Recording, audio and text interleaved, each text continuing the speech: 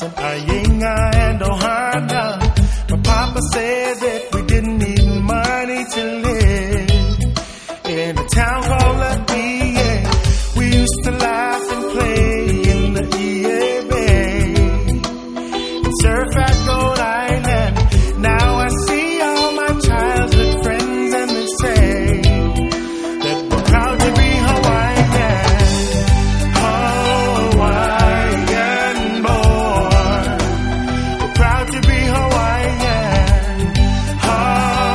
Hawaiian born. We're proud to be Hawaiian. We used to go to my grandma's house where she would bake banana bread that would melt in your mouth.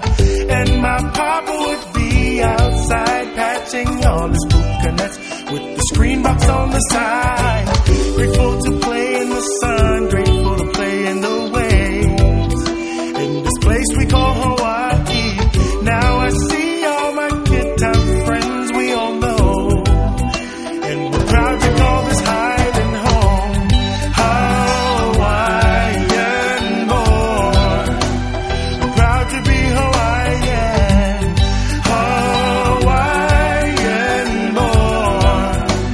We're born to be Hawaiian. Take me to the island of my choice and watch me run.